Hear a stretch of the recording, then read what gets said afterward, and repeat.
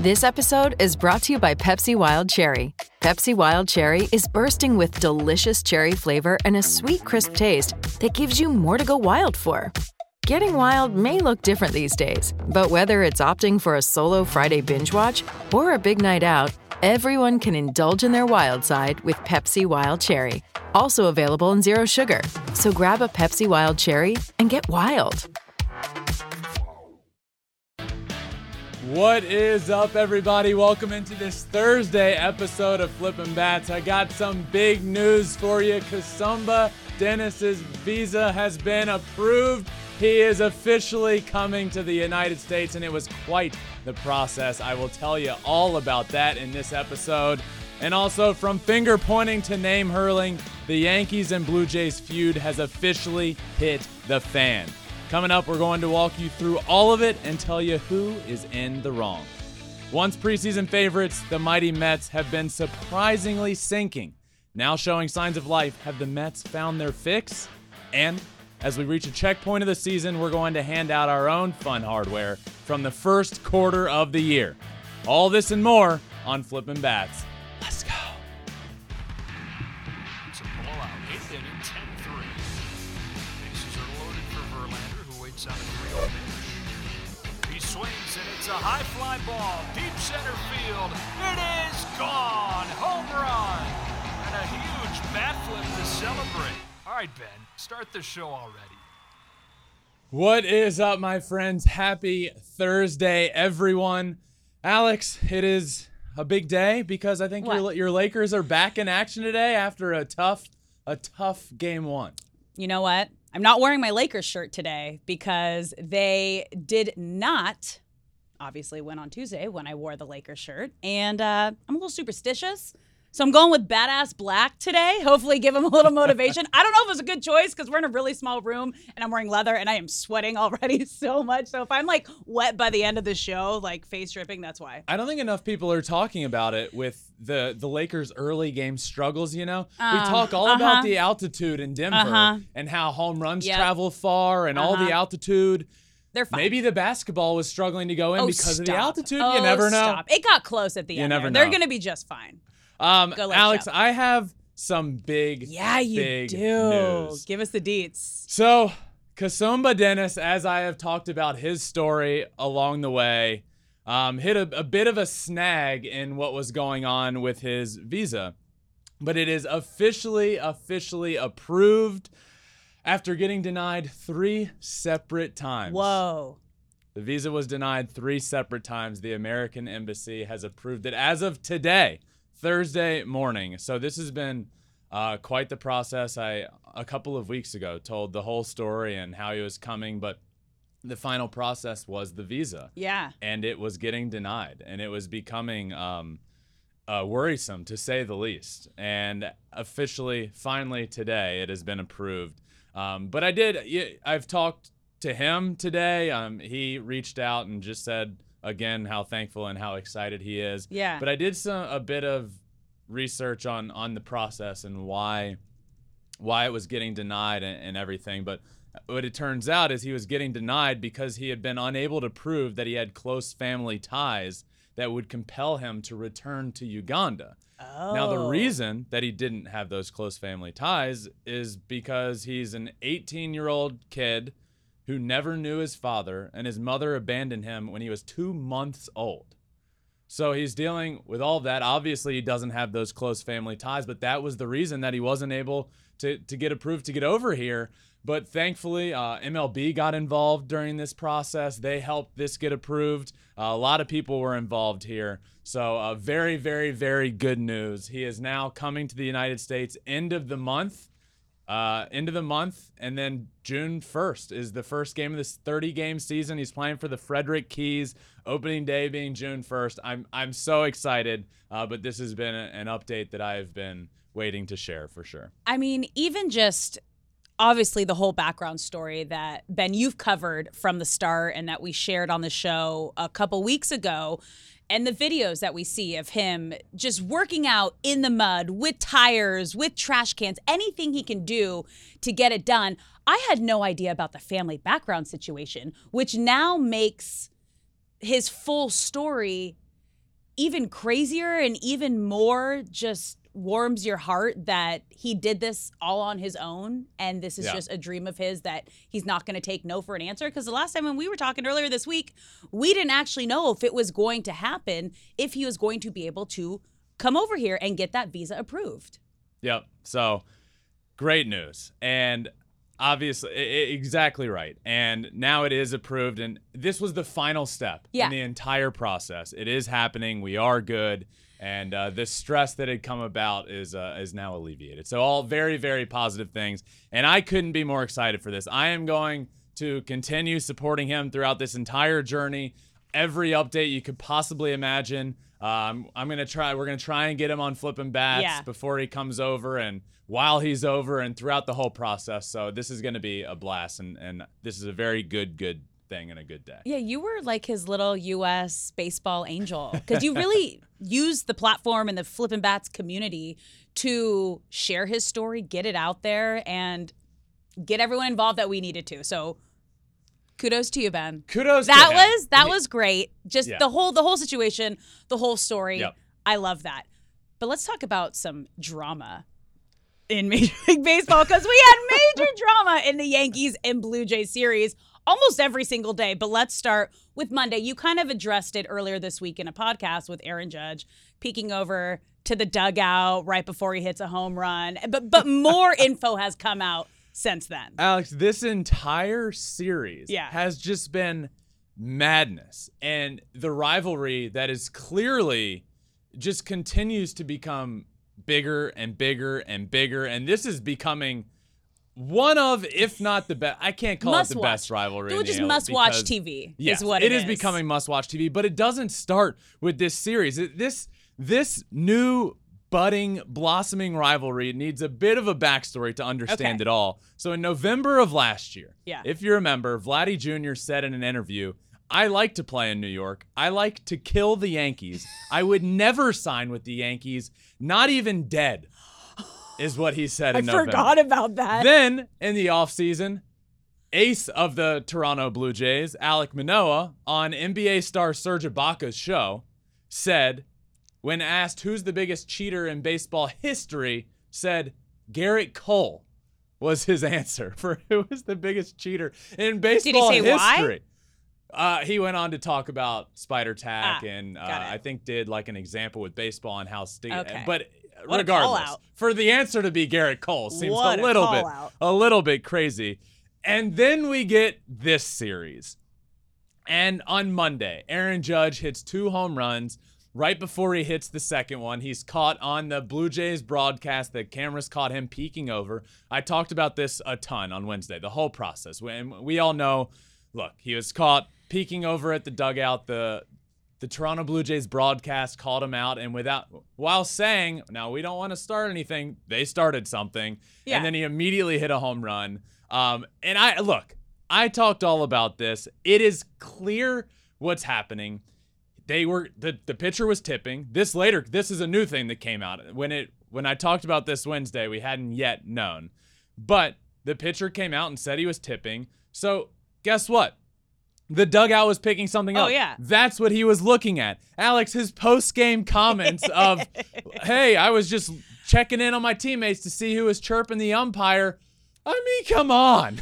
But okay, let's be honest here. Let's talk about like Aaron Judge, the person, right? There are certain players that would come out and say certain things. Like also when he hit the home run and he points to the outfield who was chirping at him the whole game too. Yeah. Like, I wasn't pointing to the fans. I was pointing to our bullpen for doing a good job. For doing a good job after. No. Yeah. No. So, he's a bad liar. Okay, we can just like put that out there. But also, it's not in his character to actually call that out. Like if it, like certain players would be like, oh yeah, I was just giving it back to the fans. They were chirping me all game. I was giving it back to them. But for Judge, he almost kind of has to have this very politically correct kind of persona as the Yankees captain. And that's just kind of who he is as well. He's not going to go out of line, but clearly we know what's happening.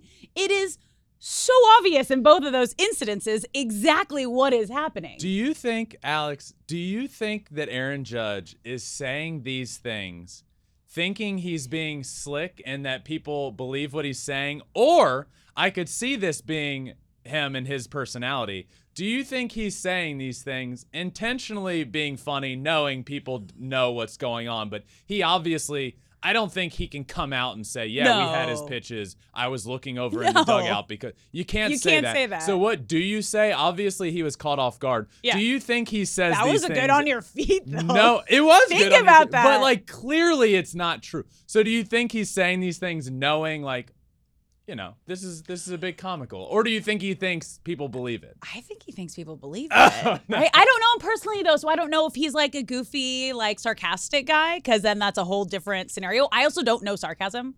Like, well, I'm really bad at that. I believe everything. I am super gullible. I believe anything and everything people tell me. So one of the other things that you mentioned that just clearly aren't the home run. He hit another home run. Yeah. Later in the series, after all of this was happening, and there's more to cover in this series, but after a Domingo Germán ejection due to sticky stuff, we'll get into that as well, but he hit a home run and ends up pointing out to the right field crowd that was giving him a ton of shit all game long for just calling him cheater, yelling at him. He hits a home run, and guess what he does? He points out to the outfield, points out there, and after the game, they asked, who are you pointing at? He says, I was pointing at our bullpen for doing a good job coming in and getting the job done after Domingo Germán got ejected. No, you weren't. You weren't. No, it's lies. It's lies. I mean, I love it. If he's intentionally, I think it's even better if he's just like coming up with these crazy things. I think it's great. But more in this series, Alex, after that situation on Monday, of course, the drama just had to get more and more, because obviously the two teams the Blue Jays specifically looked into this. Yeah. And they ended up reaching out to Major League Baseball saying the Yankees coaches in the boxes are way too far out of position. The third base coach and the first base coach, too far out of position. They reach out to Major League Baseball about this. Okay, whatever. But the next day, in the third inning of this game, the Blue Jays started just screaming at the third base coach for the Yankees because he was too far out of the box. John Schneider starts yelling at him. Another coach in the dugout, they just start yelling at the guy, and then tensions start flaring. The Yankees dugout starts yelling. John Schneider sees them yelling. He looks over and tells somebody in the dugout to shut up, fat boy. I can't. He goes, shut up, fat boy, to the Yankees dugout. Who was he even talking about? It is so good. This is the drama that we need in Major League Baseball and rivalries in between teams. I am here for all of this. I love all of this. It's petty. It's fun. It gives us something to talk about. But it's also heated. Like, it's fun and heated games. This says Brad Wilkerson was the target of "shut up, fat boy" comment. Heard good-natured ribbing pretty much all day from Yankees players and staff, but it did irk plenty. As one member of the traveling party said of Schneider, he should look in the mirror. Ooh. Jesus Christ. I mean, they were cutting deep. They were just trying to get at each other. It was beautiful. Oh my God. And then of course, Alex, the very next inning, to start the bottom of the fourth inning, heading out to the mound, Domingo Germán, who earlier in the year had the sticky stuff incident where he wasn't ejected but was pretty dang close, ends up getting ejected for sticky stuff right after the "shut up, fat boy" comment to the team. Just insane what was going on here. The umpire ended up saying after, it was extremely shiny and extremely sticky, and this is my favorite quote, maybe ever in baseball, it was the stickiest hand I've ever felt. This just keeps getting absolutely ridiculous. But I will say, Domingo Germán, did it look like he was using more? Sure.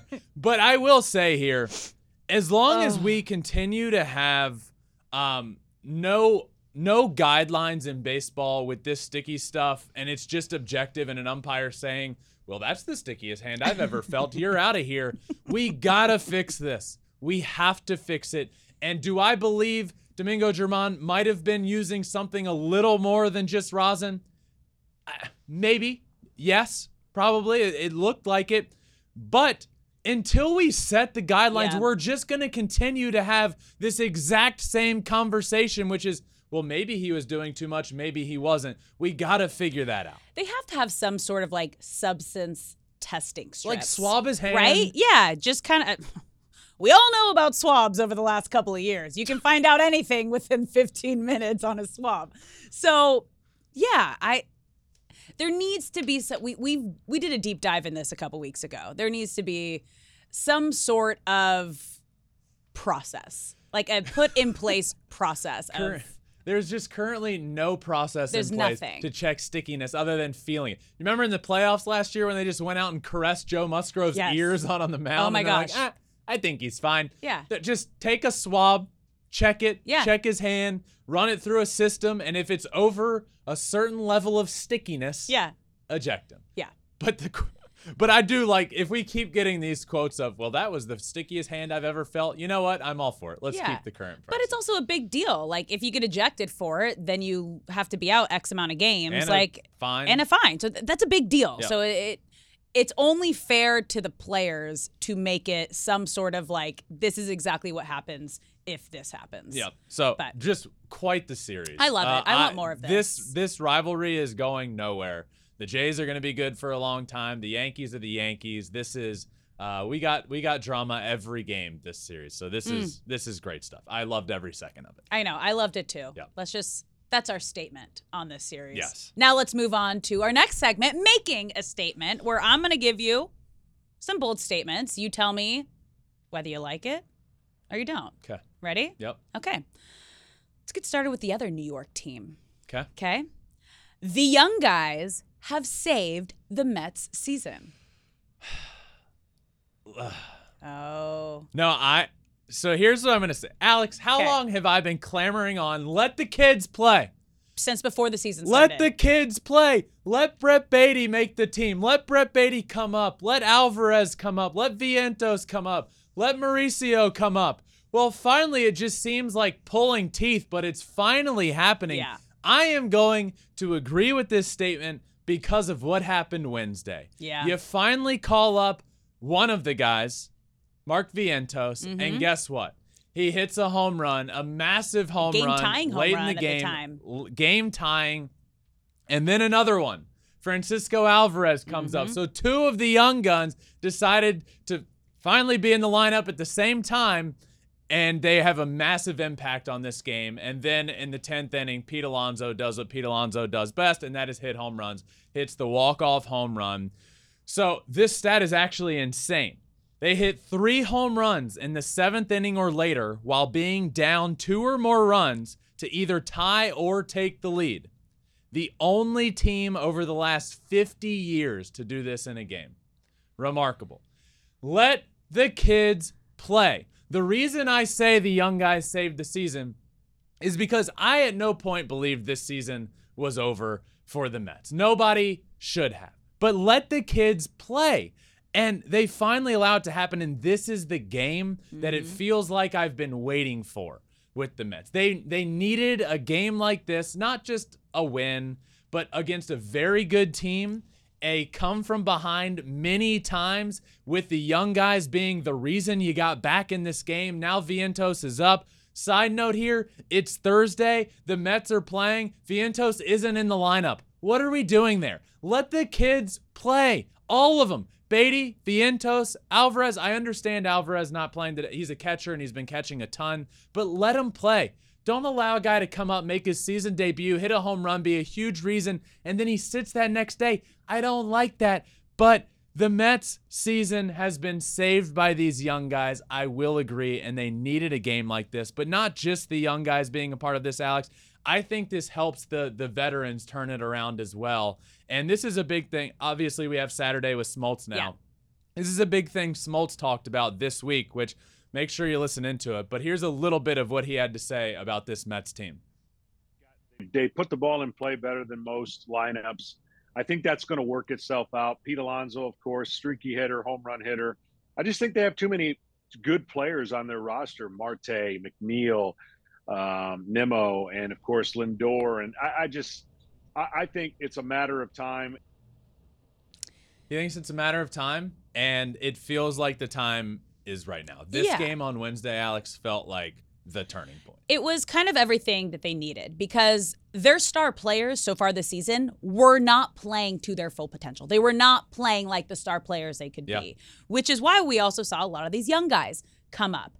And then they finally got their chance. As you mentioned, both Vientos and Alvarez hit game-tying home runs in that game last night, allowing Pete Alonso to then come up, their home run hitter, to hit a walk-off home run in the 10th inning, their first walk-off win of the season. So it was like all these little build-up moments that perfectly got together. Here's these young guys making a difference. 7th inning. Then it was, I don't know when Alvarez was at the 9th inning. And then we have... Yeah, Alvarez with 2 outs. Yeah. So 7th inning, 9th inning, and then 10th inning to win it. So it was the perfect kind of building off of each other, helping each other out. And these are the kind of games that can help turn a season around for a team. This Mets team this year has been a nightmare to watch. And the stars haven't been starring. No.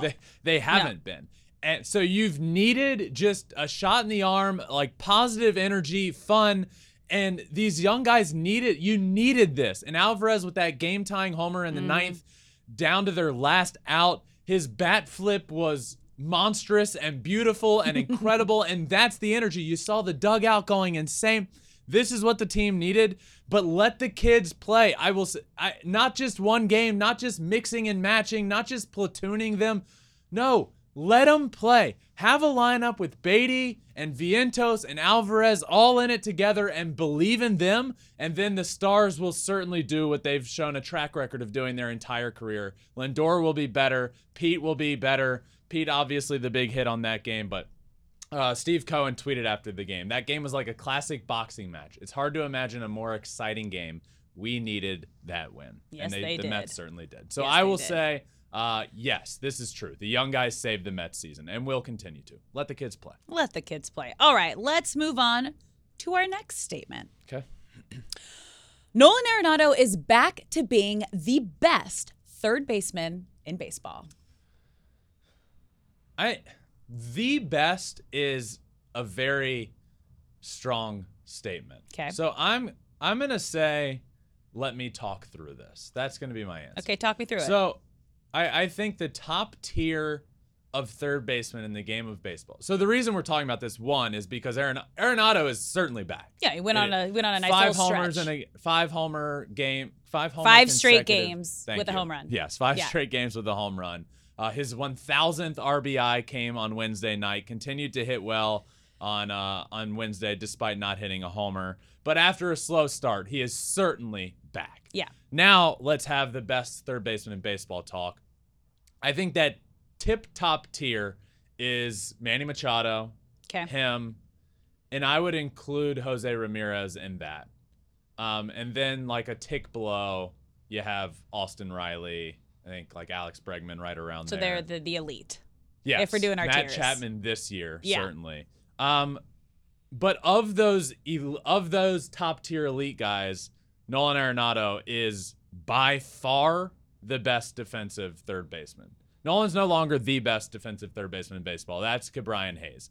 But of these elite, he's by far the best defensive third baseman. I'm gonna say yes. Okay. I'm gonna say Nolan is back to being the best third baseman in the game of baseball. I like that you talked through it. I had to and we talk got through it. there. We got there. And we got Yeah. there. I dig that. Okay, let's move on to our next statement. Okay. Shohei Ohtani will hit for the cycle this season. Yeah. He's so close twice Alex, already. it's Thursday morning. As you all know, we record the Thursday morning episode live. So 1 o'clock Eastern, 10 a.m. Pacific. We record the Thursday episode live, and then it comes out right after that. As we're recording, Shohei hit a home run.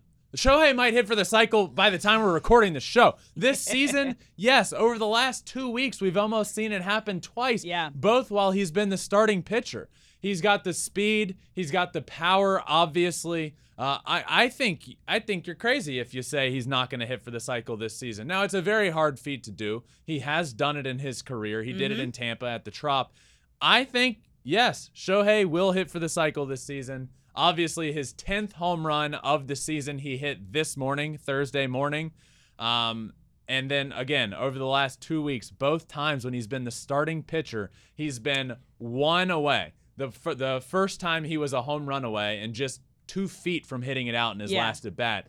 And then against the Orioles, he was just the double away and ended up singling in his last at-bat. So I think, yes, I think absolutely he can get it done this season. I'm with you. It's going to happen. I love that it's happening when he's on the mound, too. He's like extra locked in. It's going to be happening when he's pitching, and then it's going to be another historic milestone for the Unicorn. Well, they never stop. Lately for him, the pitching hasn't been what we saw at the beginning of the year. It's been a bit of a struggle. And I know this, and obviously you know this. Yeah. Shohei doesn't like not doing something great. And when he does something that doesn't help the team, that hurts the team, what better for him to just step in the box and go above and beyond what, I just gave up 2 runs, I'll hit a 3-run homer. And he's the only one in baseball that has the ability to really do that. Obviously, like defensively, you can make an error and then come up and do something well. But to be able to give up 3 runs and then come back up and be like, I got you guys, my bad. It's impressive. All right. So this last statement we're going to do a little differently. Okay. I'm going to have you fill in the blank and finish the statement. Okay. Okay? Okay. All right. The Orioles will win the World Series in the next blank years. The Orioles will win the World Series in the next 3 years. Ooh. In fact, Alex, I will do you one better. Okay. The Orioles are on the cusp of a dynasty. Now, the term dynasty in baseball gets tough because winning championships in multiple in a short amount of time is very difficult. But the San Francisco Giants from 2010 to 2014, dynasty. Mm-hmm. What we're currently witnessing with the Houston Astros and the stretch they're on, in my opinion, dynasty. Well, if you think about it, if you really think about it, the similarities between the Houston Astros and the Baltimore Orioles are becoming eerily similar.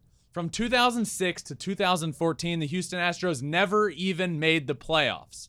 From 2011 to 2014, so a few year stretch there, they were the worst team in baseball, which means what? Draft picks. Well, from 2016 to currently, the Orioles have not made the playoffs. And again, from 2018 to 2021, the same length of time, the Orioles were the worst or second worst team in the game of baseball. Then what happened for the Astros? Well, you had those young guys from your draft picks start getting called up. The George Springers of the world, the Jose Altuve signing, he comes up. It's what we're seeing with the Orioles. Adley Rutschman, Gunnar Henderson, Grayson Rodriguez. You see your stars and your young signings starting to come up and show flashes of being very good. In Adley's sense, being the best catcher in baseball. Then you have the other guys for the Astros. The top picks start coming up. Alex Bregman, the Carlos Correa signing. Then you have those guys start funneling in. Who is that for the Orioles? Jackson Holliday, the 19-year-old top draft pick for the Orioles, son of Matt Holliday. He is the real deal, and at every single level so far, he has been absolutely raking. Jackson Holliday is coming. But it's not just him. The O's have 8 of baseball's top 100 prospects. 8. 3 of those in the top 15. However, this is where the Orioles need to take advantage. You got to completely buy in. You have to. And this is where I worry a little bit with the Orioles organization. They haven't shown me yet that the organization in the front office is willing to spend and go all in when the timing is right. When the writing is on the wall, go surround your young guys and your core with that veteran talent. Like I said, eerily similar with the Houston Astros and what they went through, and we all see what it has led to now. But look what the Astros did when all those guys I mentioned come up. They go get Justin Verlander, Garrett Cole, Zach Greinke, Michael Brantley, just to name a few names that they surrounded that core with. But the time is now for the Baltimore Orioles right now. I think the time was in the offseason. Believe in your core, but they didn't really do it in the offseason. Do it at the trade deadline. Do it this offseason. The time is now. The Orioles can be a juggernaut for a long, long time and are on the cusp of potentially becoming a dynasty. The time is now. Sports Illustrated in 2014 put George Springer on the cover and said the 2017 World Series champion, Houston Astros. In 2014, they did that. Let me be the one to say the Baltimore Orioles are the 2026 World Series champions, and we are at the beginning of their dominant run. That's a hot take, especially since this season marks the 40th anniversary since their last World Series win in 1983. Well, it'll get to 43 years. Hey. 2026. I'm just a big believer, and I'm a big believer in what they have there. I'm not a big believer yet in the front office. That's going to be the big, big point. Are you able to go all in? All in. I mean completely buy in when the time is right to do it, and the time is right now. So, okay, if they buy all in, what do they need to change? What do they need to build? Who do they need to get? What positions do you need to build around? It always starts with, you need dominant top of the rotation pitching guys. Yeah. Like aces of staffs. And right now the Orioles have some guys that are exciting to watch, but I mean real dominant, take the ball every fifth day, you and get you're a win. An ace in the league. Yeah. So again, I'll mention Justin and Garrett Cole, what the Astros did. They built the core, and then Justin, Garrett Cole, Zach Greinke, they went and built the dominant pitching staff that they had. I don't know who that looks like for the Orioles. Corbin Burns. Yeah. Just saying. But that's what I'm talking about at the top of the rotation. Back into the bullpen, it's set. You got your guys. Yanier Cano and Felix Bautista are your stars. Let them be a part of this for a long, long time to come. Another bat, certainly. Get another top-of-the-line offensive bat. Again, you keep the similarities. What the Astros did with Michael Brantley, a guy that's going to hit 300 every year, a big bat in the lineup. Go get that. So that's what I would say. Top end of the rotation guys and one big elite bat. So they're not far away. No. They have the pieces. They have the core. They have the young talent, as we've seen. Probably one of the most exciting young teams in the league right now. So, yeah.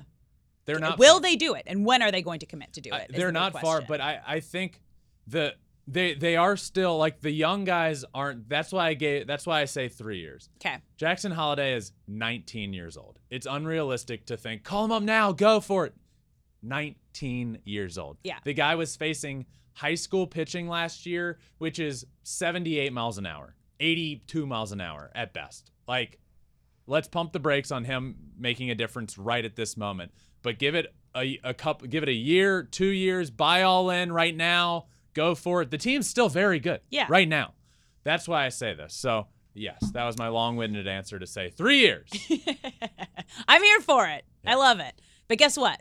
We are officially a quarter of the way through the Major League Baseball season. So we're going to give out some of our, I don't know if you can call them awards, or we're just going to call out players or teams that we believe, 3 things, who had the best off-season move.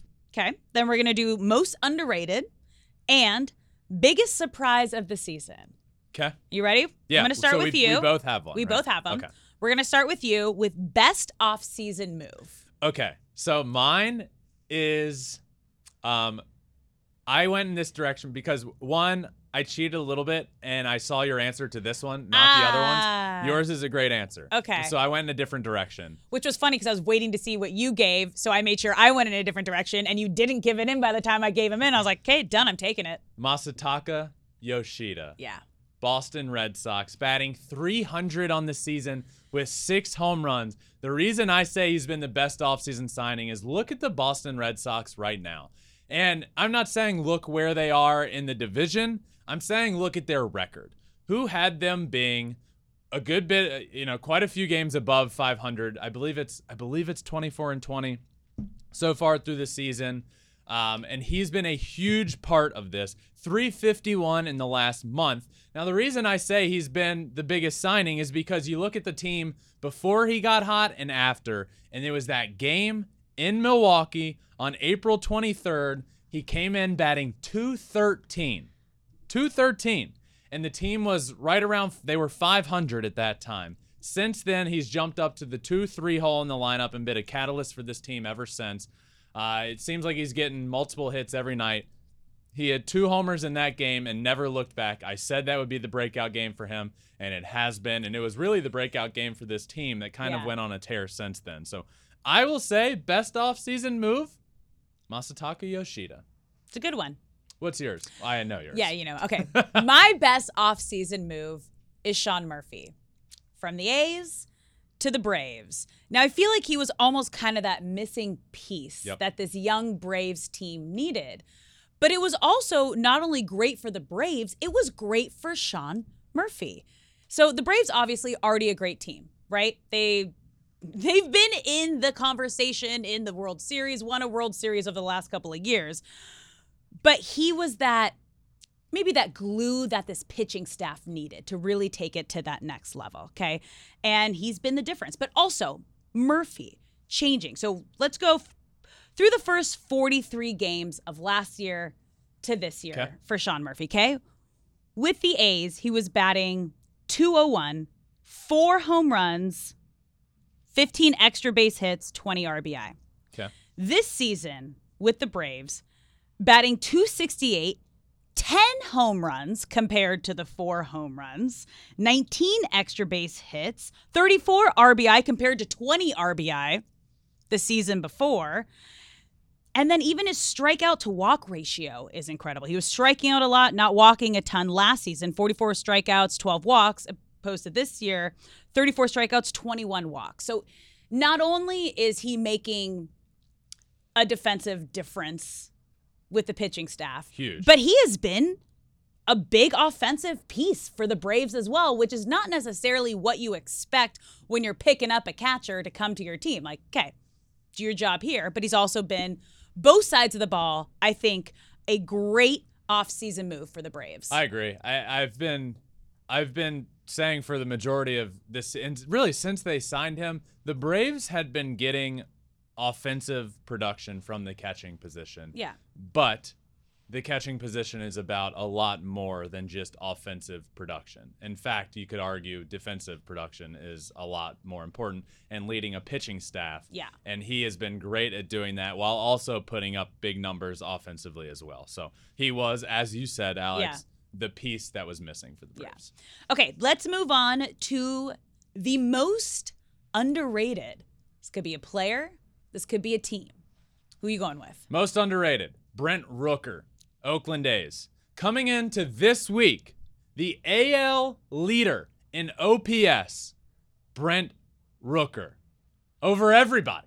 On the A's? On the A's. Who, You're making exactly disastrous start to the season. Exactly. Yeah. Most underrated start, most underrated through a quarter of the season, Brent Rooker. 11 home runs, 30 RBI, and currently, as we sit on Thursday, he's just a mere percentage points behind Yandy Diaz for AL lead in OPS. But coming into this week, he was the leader. He's been fantastic. If you don't know the name, well, that's why you probably don't, and that's why he's on most underrated. I like that. Okay, who's yours? My most underrated is a team. My most underrated are the Miami Marlins. They are just in second place behind the Braves, who I just mentioned, one of the best teams in baseball in the NL East, ahead of 2 teams who had extremely high expectations this season, with the Mets, obviously the highest payroll in baseball coming into the season, and the Phillies, who were just in the World Series. Now, the other thing with Miami is they also have extremely underrated players, I believe, on their team, like Luis Ariz, who's been batting almost 400 this entire season. And then they have so many young stars who are making a name for themselves. Someone who we just saw, Perez, who's the youngest player in baseball right now to strike out 7 in his Marlins debut. I don't know if it's because there's not a lot of fan hype around Miami and they can't really fill the stadium, but they're doing great things and they're having a strong season with some big names and some young up-and-coming names on the team. So I believe they are the most underrated team in baseball right now. I like the Marlins have been a fun watch so far this year. Their pitching staff is remarkable. Yeah. And obviously they're only going to continue to get better with all the young names that they have. So I like your answer there. Thank you. Now we're moving on to our last one. Your biggest surprise of the season. My biggest surprise is the Texas Rangers. They're 26-17. They are leading the American League West and right behind the Rays in terms of runs scored in the American League. Second most runs scored in the American League. Their offense is elite. They've been doing this largely without Jacob deGrom, who's still going to be out for a couple of weeks, but Nate Eovaldi has stepped up and been unhittable for like a month now. They've been doing, again, all of this offensively without Corey Seager, who just finally got back in the lineup Wednesday from his hamstring issue. He's back now. The offense is only going to get better. This is the biggest surprise so far, is that the Texas Rangers are not just good, they're great. They've been one of the best teams in the American League. I like them a lot, and it's been a big surprise, I would say, that the Rangers are 26-17. My biggest surprise is also a team, but in the National League. And I feel really sad that I have to go here because I should have not been surprised. My biggest surprise team are the LA Dodgers. What? Okay? Yes. Let me explain. Okay? Because the offseason they had, all we kept talking about was how disappointed we were. They weren't doing the things that Dodgers normally do. They were losing big names. They weren't going after big free agents. All the major free agents that were on the market, we never heard the Dodgers name in the mix to go get these guys in positions like shortstop after losing Trey Turner that they needed to fill. While on the other hand, their division rivals, the Padres, were going after every single big name that was available on the market as a free agent.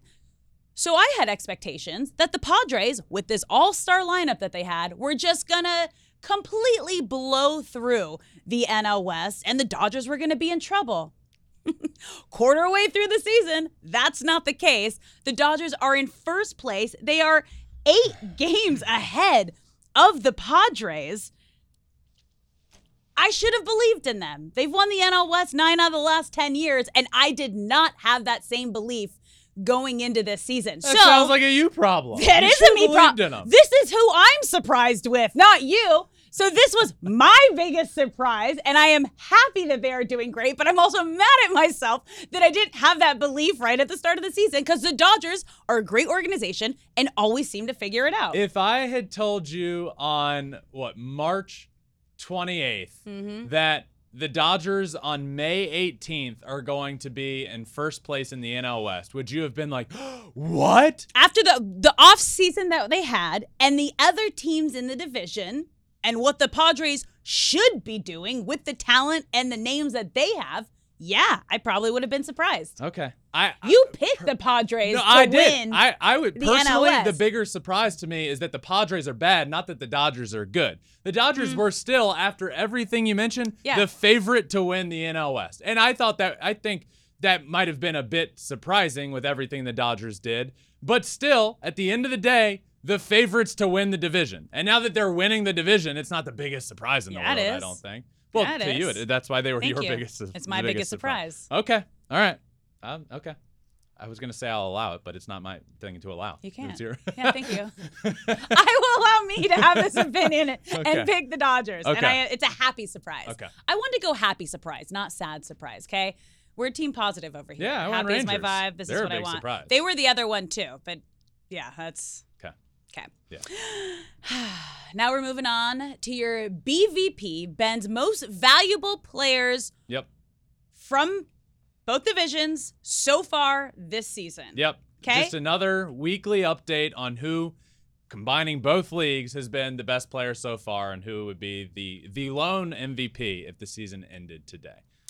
And starting with number 5, who was my best off-season move, Sean Murphy. Yeah, I think you can find some players out there with better offensive numbers, but still very good out of Sean Murphy. A huge impact, 268, 10 homers, 34 RBIs. However, what he's brought to this team and being the missing piece and being on the Braves, who have been elite all year long, and leading the pitching staff the way he has, everything combined, for me, Sean Murphy is absolutely in the conversation. Top 5 at number 5, BVP.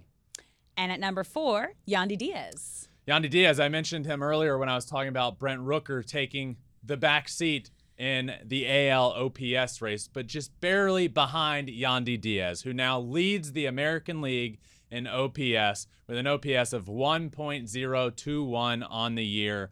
Obviously, the Tampa Bay Rays are the best team in the game of baseball, and Yandy Diaz has been a huge part of that. He's hitting 321 on the year still on May 18th. For him to be doing that with the OPS that he has is truly impressive, and driving in 24 runs to boot there. So Yandy Diaz is on this list as the first Tampa Bay Ray. Yeah, and let's move on to the second Tampa Bay Ray, Randy Arozarena.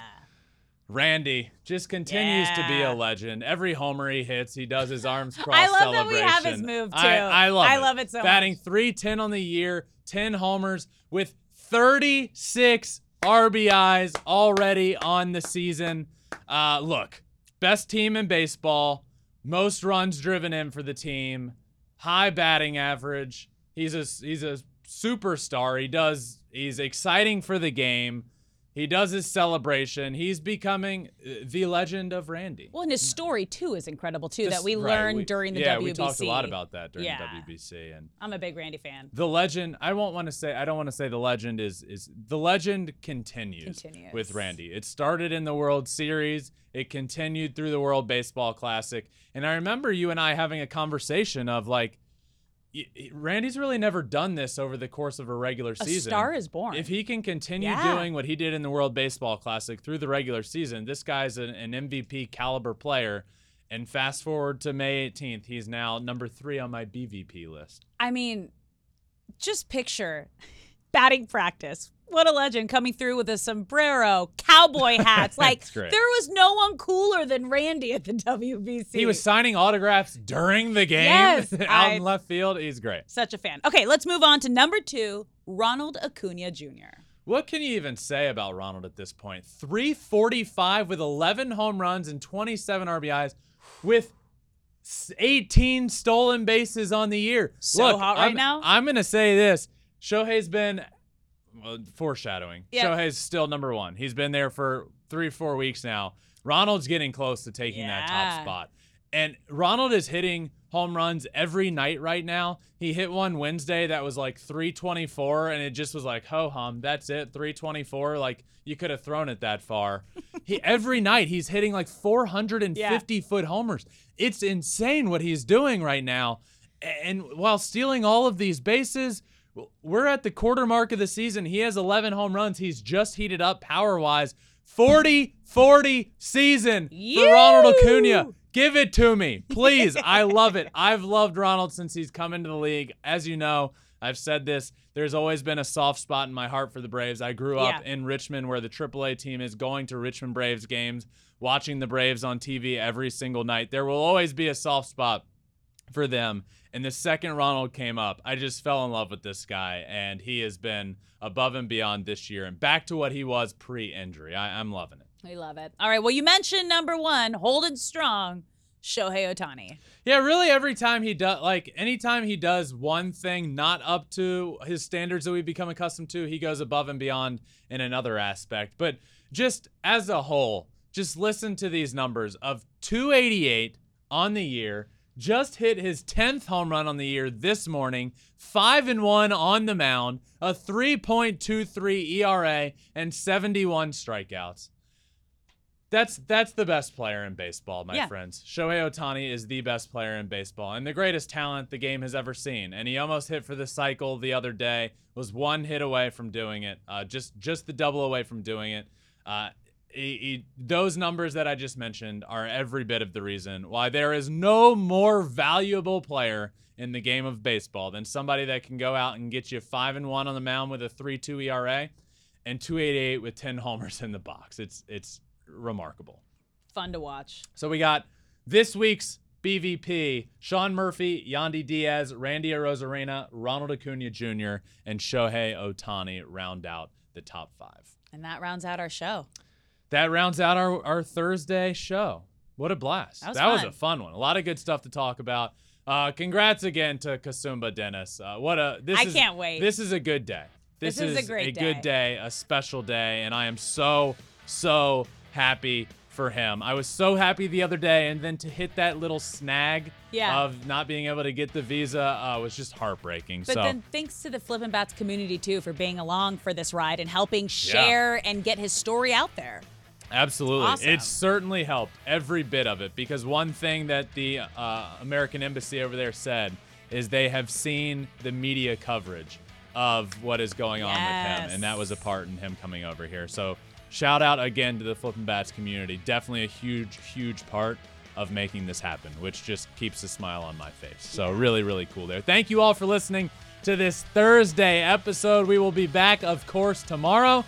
And you heard a little snippet Saturday with Smoltz. We're going to talk about the Mets as well as a brawl of his that he got in. But it's going to be a blast there. But until next time, this has been another episode of Flippin' Bats. Make sure you subscribe anywhere you listen to your podcast, Apple, Spotify, wherever. And we're on all social media, Twitter, Instagram, Facebook, TikTok. And you can watch every episode as well on YouTube at Flippin' Bats Pod for all of them. That does it for Thursday. Until next time, my friends, peace.